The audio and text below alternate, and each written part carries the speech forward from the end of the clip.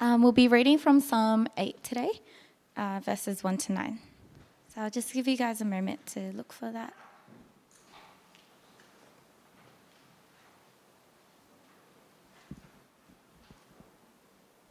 Okay.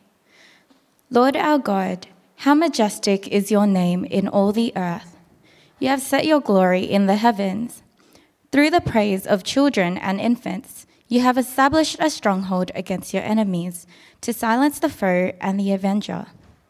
When I consider your heavens, the work of your fingers, the moon and the stars which you have set in place, what is mankind that you are mindful of them, human beings that you care for them?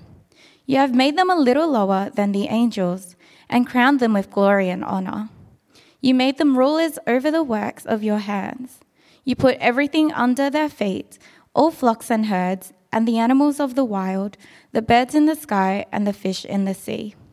All that swim the paths of the seas. Lord our God, how majestic is your name in all the earth. Thanks be to God.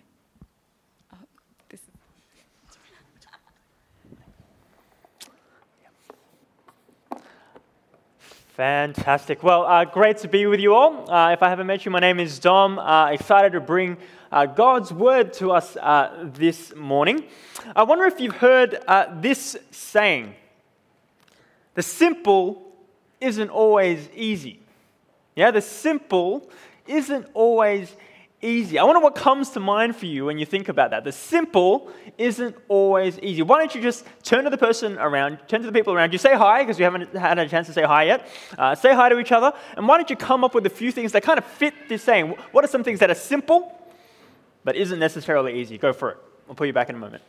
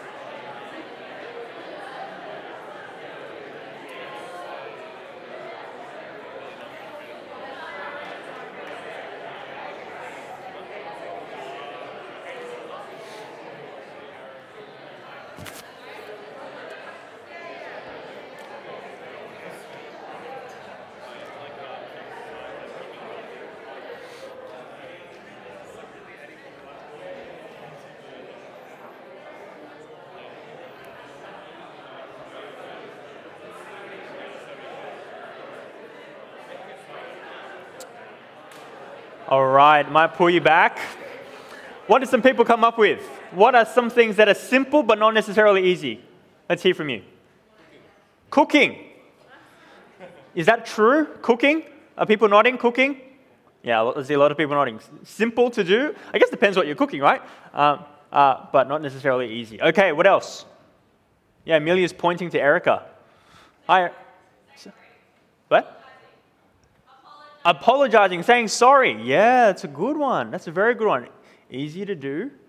No, simple to do, but not easy to do. What else? Oh, more finger pointing. Natalie, you've been nominated. Good graphic design. That's very specific. But fair. That's fair. I've come up with a few. Resting properly. Who agrees with me on that one? Resting properly, right? Simple, right? How hard can it be to rest? But it's so hard to do. Driving safely in Sydney, you'd expect it to be a simple thing, but it's very difficult to do. Maybe asking somebody out, who knows, right? Now, if you are here today, if you are joining us for the first time, whether online or in the chapel, you've kind of come at a point where we're at the end of a particular series. We've been looking at praying to God, praying God's word back to Him. Yeah, our prayers being shaped by God's word. And today we are looking at the topic of praise. Yeah, which is kind of very the timing is perfect, given that we were able to sing today. But we're looking today at praise, and I want to suggest to you that praying prayers of praise, say that 10 times quickly, it's a simple thing, but it's definitely not easy. Yeah, it's a simple thing, but it's definitely not easy. Well, why? Why? Well, it's simple because of, we've looked at a bunch of prayers that are from the Bible. Right? Over the past month, we've looked at a series of different prayers all across the scriptures. And out of all the different topics we've looked at, I reckon for most of us, if you follow Jesus, praise, or at least the idea of praise, or praying praise, is probably the one that we're most familiar with. Right? Because there's a familiarity to praising God, right? We do it in our songs as we were singing. We praise God each time we come to a service. As the service begins, we praise God and give thanks to Him when He answers our prayers. We praise God for loving us and setting us Jesus to be born, live, die, rise in our place for us. Right? If you have been a believer for any period of time, we heard it in the stories, right? Testimonies. There is so much to praise God for. Endless reasons to praise God for. And so if we were to generalize, right, out of all the prayers that we've looked at, laments, confession, praying for power and boldness, last week praying for others, I think praise would be right up there in terms of familiarity. Right? Simple, almost natural. But yet, as that saying we looked on the screen, it's not always easy. In fact, if you're anything like me, and if you've experienced anything of what I've experienced, it's actually a very, very difficult thing to be praying for. Why? Well, I want to suggest that there are at least a couple of reasons for it as we begin, right? One reason why praying prayers of praise is a difficult thing is because praying prayers of praise, it's one of those prayers that isn't based necessarily on a circumstance. Does that make sense? Right? It's not necessarily based on a circumstance. When we are praying for other people, yeah? It's often because they've asked us to pray for them. Or because we know something is happening in their life that drives us to pray for them. When we pray for boldness or for power, it's because there is a circumstance that has shown us that we are lacking in boldness or in power in some way. Right? When we are praying prayers of confession, it's because we know that we have failed in some way or we are burdened by guilt and shame, and so we pray to God because of that. When we pray a prayer of lament, even though it's kind of still a little bit foreign, it's because we are at such a point of despair that we want to pray to God in this way. There are circumstances that lead us to pray these prayers. And so we are driven to pray deeply, to pray fervently because of what is immediately in front of us. But when it comes to praise, when good things happen in your life, in my life, we don't really respond in that same proportion, do we? We don't pray to that same proportion either. We might forget altogether. Maybe we'll give a short prayer of thanks. But praying prayers of praise, it's simple, but it's a difficult thing to do. Another reason why it's a difficult thing is I think the Bible tells us, actually, it's a difficult thing, even though it's a little bit indirect. Right? Biblically speaking, right, have you noticed that we are repeatedly commanded to praise God all over the place? Right? Genesis to Revelation, we are commanded to give God praise over and over and over again. And I wonder, have you ever stopped to wonder why that might be the case? Why are there so many commands to praise God? Right, we're in the Psalms today. Why are there so many Psalms commanding us to praise God? I want to suggest that part of the reason is because while at one level, praising God, as we've said, is entirely natural, right? We've been saved, God's Spirit is working in us, or so on and so forth, right? The reality is, though, that for the people of God, we need to be constantly and regularly reminded to praise God. Right? We almost need to be commanded to praise God because without it, we probably wouldn't. See, even God's Word, I want to say, suggests and sheds light that praising God through prayer is likely going to be an area for us where we are going to be tempted to be neglectful, where we have to fight to be diligent. And so it's a little bit condemning, but I think it is reality, if I can say that. We need prompts, we need reminders, we need to be commanded to remember to praise God. And so as we come to this topic of praying praises to God, we need to come sober-minded somewhat. It might be simple. It might even be natural to us at one level, but it's been a struggle for the people of God for all of history. Now, just to let you know, today's sermon, it's not going to be your normal sort of sermon where we kind of focus in on a passage in its entirety. Today is a bit more of a topical sermon, right? Thinking about praising God with our prayers, but we will be dipping in and out of Psalm 8. So keep your Bibles open, yeah? And I just want to give you a little bit of a roadmap with where we're headed. We're going to have 2 points, 2 points. The first point is why praise God in prayer. The second point, how we grow in praising God in prayer. Yeah? Why praise God in prayer? How we grow in praising God in prayer. Why don't you pray with me? And we'll get into it. Lord, our Lord, we want to join with the psalmist and sing and pray how majestic is your name in all the earth. We pray that as we come to your word, that it might do its work in us today. We ask that it would convict us. And especially today, that it would cause us to give you the praise that you deserve. Grow in us a desire to pray prayers of praise to you for your honor, but also for our sake. In Jesus' name we pray. Amen. All right, friends, let's begin with our first point. Why?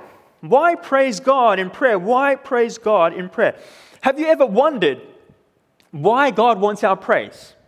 Yeah? Why does God want us to praise Him? I wonder, could it be that God just really likes being affirmed?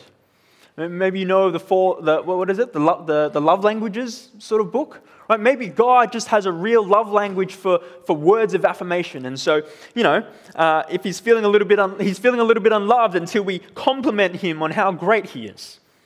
Right? Is that what happens when we praise God through prayer or praise God in song? That we need to just say positive things about who he is, about his character, so that he can get a bit of a top up on how he's feeling for the day. Now, just to be very, very clear, I hope you know the answer is no. That's not it. And so if it's not that God needs his ego to be stroked, why does God want us to pray praises to him? Or to frame the question a little bit more specifically, what happens to us? What happens to us as we grow more familiar and more regular with praying praises to God? Right? What happens to us? I want to look at 3 subpoints here, and there are many more we could look at, but for today, we're going to wrestle with 3 subpoints as to why. Yeah? The first subpoint is that it confirms our DNA. Second, it strengthens our spiritual health. And third, it reminds us of where we stand. Yeah? It confirms our DNA, it strengthens our spiritual health, it reminds us of where we stand. Let's look at our first subpoint. It confirms our DNA. Now, we see this in Psalm 8, don't we? Right? Have a read of verses 5 to 6 with me. What does it say? What does the psalmist say? You have made them, humanity, mankind, a little lower than the angels, and crowned them with glory and honor. You made them rulers over the works of your hands. You put everything under their feet. You see what the psalmist is saying? The psalmist is saying God has made us a certain way. He has designed us in a certain way that we have been given a DNA, an identity that comes from him. And it's a royal identity, isn't it? So much of this psalm, hopefully as Jess was reading it out, it's like, oh man, that sounds a lot like Genesis. It sounds a lot like Genesis 1, where mankind was made in the image of God. And mankind was invited to rule the world under God. In fact, verse 5, you see there, you've made them a little lower than the angels. It's probably better to translate that not as angels, but as God, right? Yet you have made him a little lower than God and crowned them with glory and honor. You see, God has given us a DNA. And there's a balance in that DNA. Because that DNA says to us that, hey, you have a royal identity. You have a royal identity. You rule. You reign. All that God has made. And at the same time, you are not God's. We are a little lower than God. We too are made. We are still created. We aren't God's. Right? You see, in the language of Genesis 1, while mankind is the only creature in all of the universe to be made in God's image, at the end of the day, it's still just an image, isn't it? Right? Just to extend the idea a little bit, God's the original. We are an image of him. It's like he is the reality and we are the reflection. It's like he is sound and we are the echo. He is king, but we are servants who have been crowned by him. See, we don't make ourselves, yeah? By design, our very DNA, our meaning, our existence, they all come from him. And so we can say a lot more about that, but for now, why do we praise God in prayer? We praise God in prayer because even though we are crowned with glory, He's the one who crowns us. Even though we are made in the image of God, it is His resemblance that we bear. And so we praise God because it's a part of who we are. It's how we're made. It's our very DNA. But that's not all. It's not just that it's part of our DNA. We praise God in prayer because it also strengthens our spiritual health. Yeah, it also strengthens our spiritual health. The person most helpful in terms of kind of developing this idea is a guy by the name of C.S. Lewis. He's written this really great little paper about why praising God is good for our spiritual health. And I recommend it to you because as he shares and as he writes, he speaks a lot about how it was a real struggle for him to understand why a God who was loving would want to be regularly reminded that He's so great. There's something for him that was kind of like, that makes no sense. Why does somebody want to be told that they're great over and over again? Surely they're not that great. But what C.S. Lewis came to realize, and this is what we need to begin to wrestle with today, what Lewis came to realize is that if we say something is great, just in general, right? Just in general, if we say something is great, it might be a person, it could be a book, it could be a piece of music, the latest TV series on Netflix, whatever it is, right? What are we really saying? What are we really saying about it? Aren't we saying to those who are here that if they don't jump on this, they'll miss out? Aren't we saying to those who are here that they will actually be worse off from not having whatever that is in their life? See, friends, whatever we are praising, whether there is an object, a person, a TV series, whatever it is, we do this for anything or anyone that we praise. And so when it comes to God, Lewis writes this: if God is the great object of admiration behind all other beauties and all other magnificence, right? If He is the great object of admiration behind all of that, then to praise and admire Him would be simply to be awake, to have entered the real world. And if you don't do that, what's happening is that you just become far more profoundly crippled in your real life. Do you see what he's saying? Praising is all about declaring that you don't want to miss out on this. And so if God is the great object of admiration behind all other things that we praise, to not praise Him is to say that is to be missing out. But that's not the only insight that he learned. See, not only did he realize that to praise God was a reminder to ourselves and to those around us that it is us that lose out if we don't have God in our life, he realized one more thing. Ready? Stick with me on this because he's a real brain, and so it requires a bit of thinking and wrestling. But here's his connected realization. He realized that when we praise, whenever we praise, it is an entirely natural thing. It is an entirely instinctive thing that after you've enjoyed something truly, you actually begin to praise it. Right? It's just an inevitable, instinctive sort of thing. It's like leaving a tap on while filling a cup of water. Right? The water, if you leave the tap on long enough, if you don't turn it off, the water will inevitably overflow when it is filled. And you know this, right? You know this. If you've been to an awesome concert and you've been filled up by it, you are telling people about it. If you've had an incredible bowl of pho and you've been filled up by it, you are telling people about it. If you've been promoted at work and you're ecstatic about it, you're telling people about it. Right? This is what Lewis says, right? And following on the screen, he says, I think we delight to praise what we enjoy because the praise not merely expresses, but completes the enjoyment. It is its appointed consummation. We delight to praise what we enjoy because the praise not merely expresses but completes the enjoyment. It is its appointed consummation. He's such a master of words, right? But what's that got to do with spiritual health? See, friends, if we aren't praising God regularly in our prayers, then what we've effectively done is we've turned off the tap. We've turned off the tap.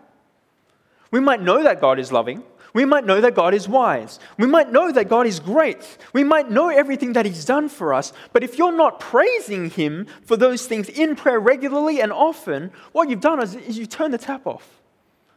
And you're worse off because of it.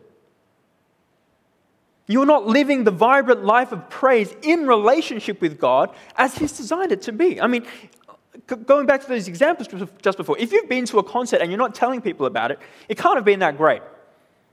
If you've had a pretty average bowl of pho and you're not telling people about it, If you're pretty meh about your promotion, you're also not telling anybody about it.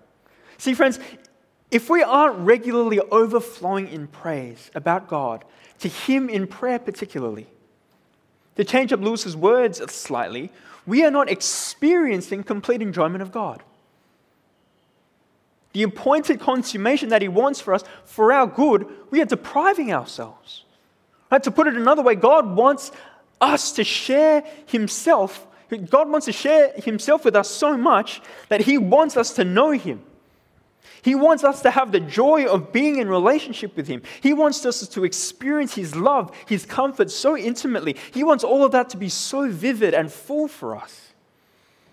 He doesn't want impoverished sons and daughters. He wants us to experience all that we can have through Him, here and now, and until we are overflowing with praise of God. It's only then that our delight in Him is complete. And so He invites us to pray so that we might encounter the fullness of who He is. See, I don't think it's a coincidence, coming back to Psalm 8 for a sec, I don't think it's a coincidence that this psalm of praise starts by doing what? By praising, by declaring how majestic God's name is in all of the earth. And then the middle part, from the end of verse 1 through to the end of verse 8, it's all about, what is it doing? It's giving reasons, right, to explain why God is majestic in all the earth. And then, so by the time that he reaches the end of his prayer in verse 9, even though he ends with the exact same line that he began with, by declaring God's majesty in all the earth, we are actually fuller for it. Right, one writer puts it like this: because of the poetry that is in the middle, that is intervened between the first line and the last, the phrase at the end sounds different. It becomes, because we've gone through that with him, it becomes more touching, it becomes more joyful.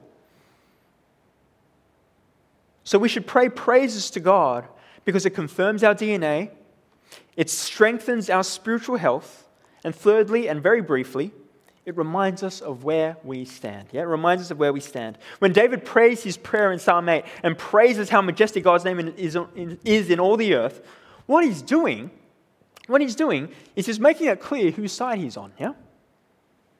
His very praying and praising is a statement of where he stands, that he stands with God, not against him.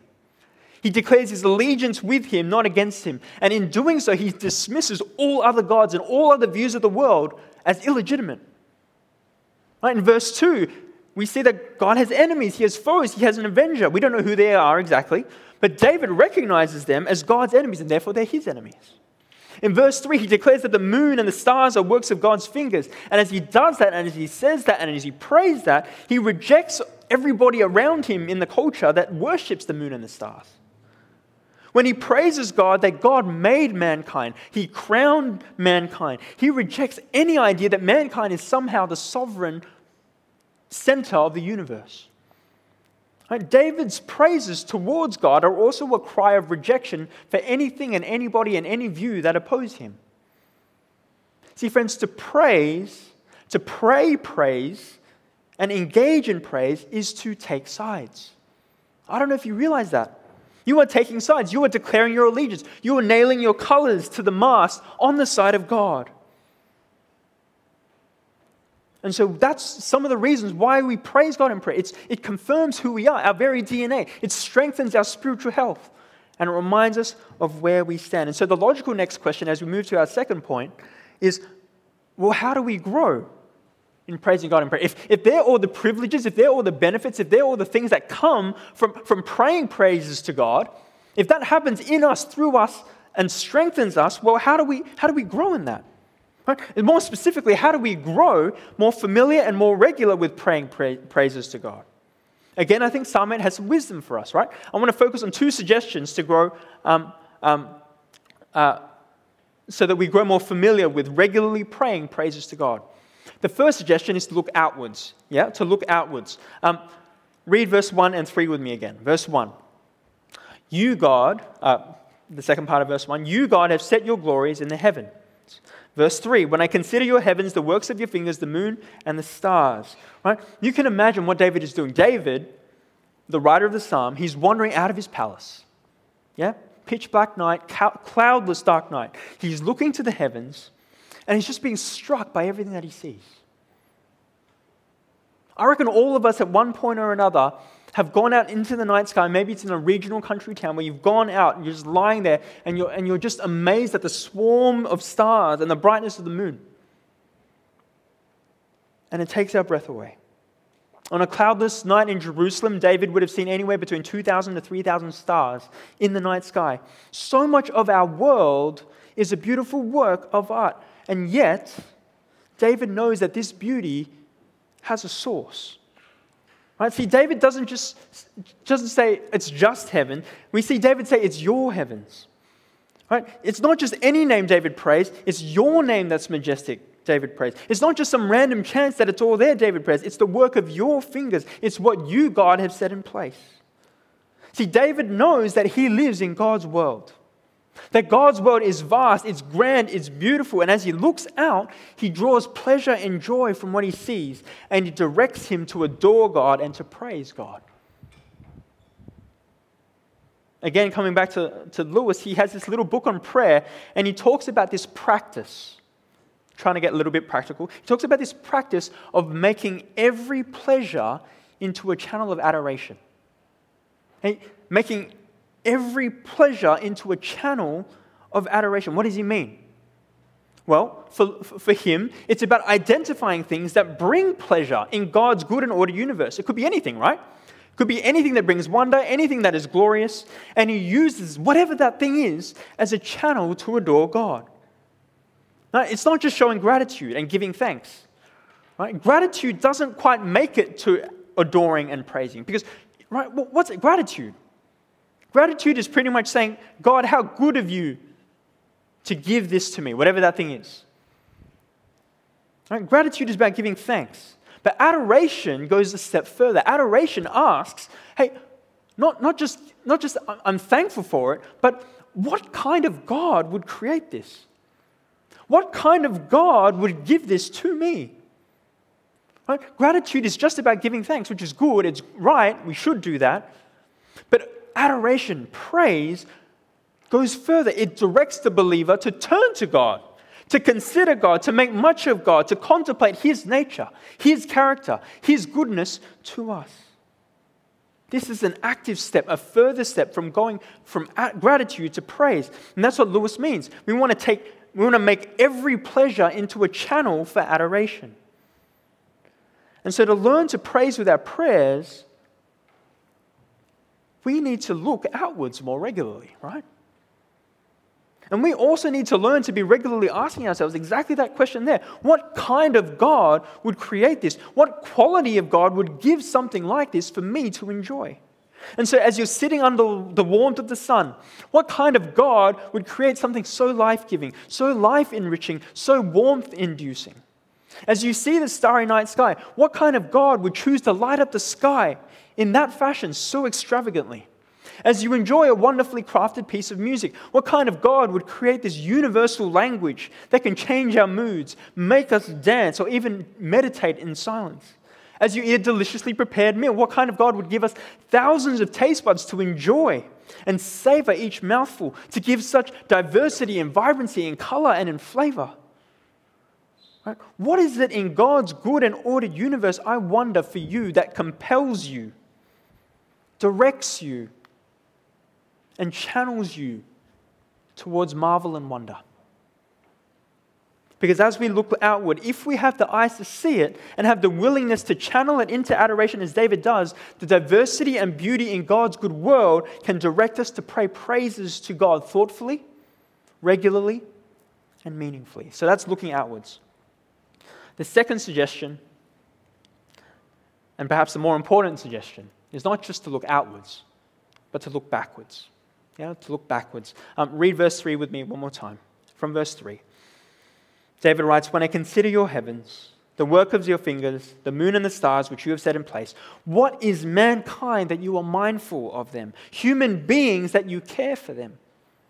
Right? Given how vast creation is, given the number of stars in the sky, the number of billion galaxies in our universe, the thousands upon thousands of creatures on our planet, David is baffled and he goes, what is making you pay attention to me? Out of everything that you are holding, sustaining, creating, making, right? Why do you show concern for me? I mean, I'm sure some of you know this, right? We apparently share 95% DNA with a chimp. We share 75% DNA with a mouse.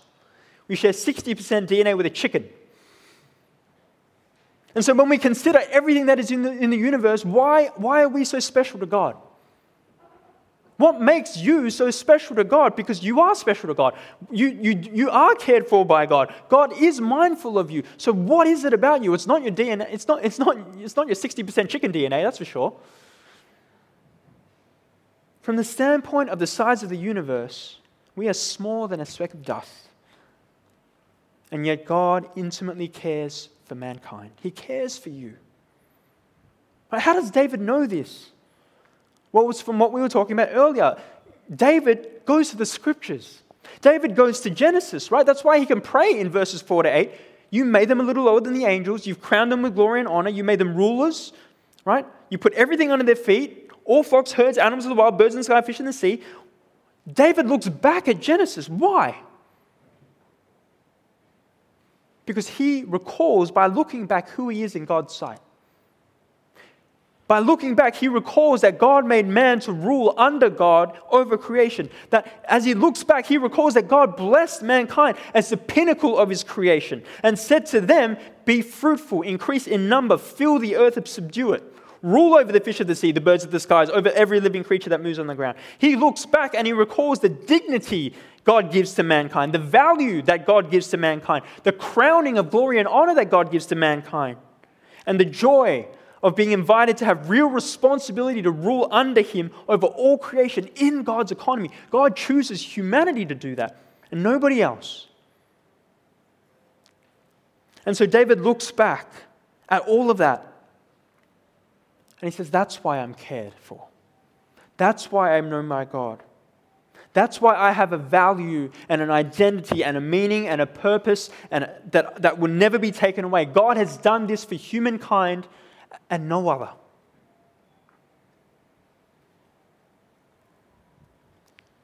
And so it's no wonder that he's driven to praise God, right? And he says again at the end of that, how majestic is your name in all the earth. He knows he doesn't deserve that.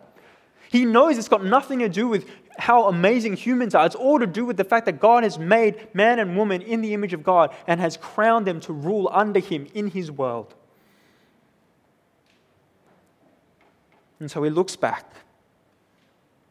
But friends, we have a far greater resource, don't we? When we look back. Because we don't only just look at, we don't just look at creation. Now, when we think about why we are valued, when we think about how we are cherished, when we think about how we are loved, when we think about the dignity that we have, right? The priceless value that we have an event to dwell on and to look back to that transcends even what happens in Genesis, that transcends everything that happens in the creation account, don't we? We have something that not only can we consider the heavens and the work of his fingers and the moon and the stars that he set in place, we also can consider his Son, God's Son. The work that he has completed for us on the cross, that salvation, not just the stars, the salvation that has been set in place because of him. When we go back to the cross, when we recall that, what is mankind? That God is mindful of you and I. What is mankind that he would care for us in that way, that his Son would die for us? See, not only did he make us a little lower than God and crowned us at creation with glory and honor, he has also, in Jesus, he has restored our fallen glory. He has restored our cracked crowns, and he has brought us back to glory and honor with him because of what he came to do that first Christmas.